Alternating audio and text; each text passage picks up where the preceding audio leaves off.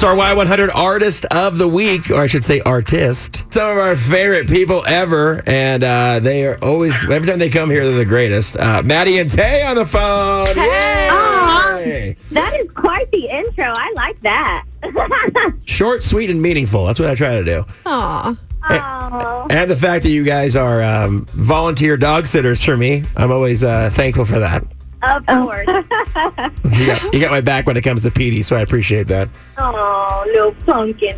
That's what I call anything cute. I call little kids little pumpkins, cute dogs pumpkins. I love Everything's that. pumpkins to That's me. so cute. That's great. So you're going to be here on Monday with Carrie Underwood. This is going to be big. Runaway June, Maddie and Tae, the Queen, Carrie Underwood. This is insane, right? I know, the queen. So let me ask you something. I always wonder like this. You know, you obviously a younger artist. You know, you're not new. You know, you got your guys' chops. You guys have got your teeth. But what is something that when you look at Carrie, I know you guys are kicking this off very soon. But when you look at Carrie, what is something that you wish to emulate when it comes to her on stage? Is there something that she does? Is there a technique that she does on stage? You're like, you know what? We got to get to that level. I feel like her endurance is probably insane because she's got a freaking long set. She is strutting around in heels and singing her butt off. So I would love to, figure out what our routine is to build that endurance. And she is just one heck of an entertainer. Like, she just puts so much thought into her shows and her stage, and it's all very unique. And you can tell that, she really, it's not just like putting a stage up at a arena and rocking and rolling. Right. It's very intricate, and I really respect the creative process that she does. And somehow she's still a mom and like running around, like catching little kids and being a great wife. It's like, how do you do everything?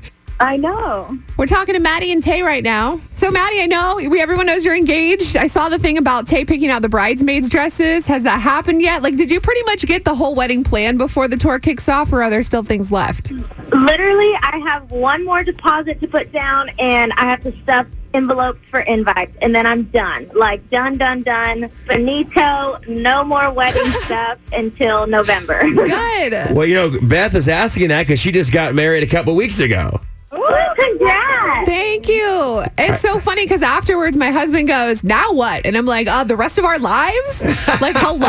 I've only been planning this for how long? A lot of build-up. That's great. Right. I love it. Speaking of weddings and a romantic EP that you have, One Heart to Another, is this just kind of a teaser for us of what's to come? Or did you feel like I got to get these songs out as soon as possible? How do you guys feel about this? Definitely a teaser. With us, we know it's been a minute since we've released music, and whatever the fastest possible way to get new music out, Maddie and I just wanted to take that route, and there's definitely more to come, but we just feel like with this EP, that it's 5 songs, and each song is really representative of the phases of life that you go through in relationships. And so that's love, loss, and redemption.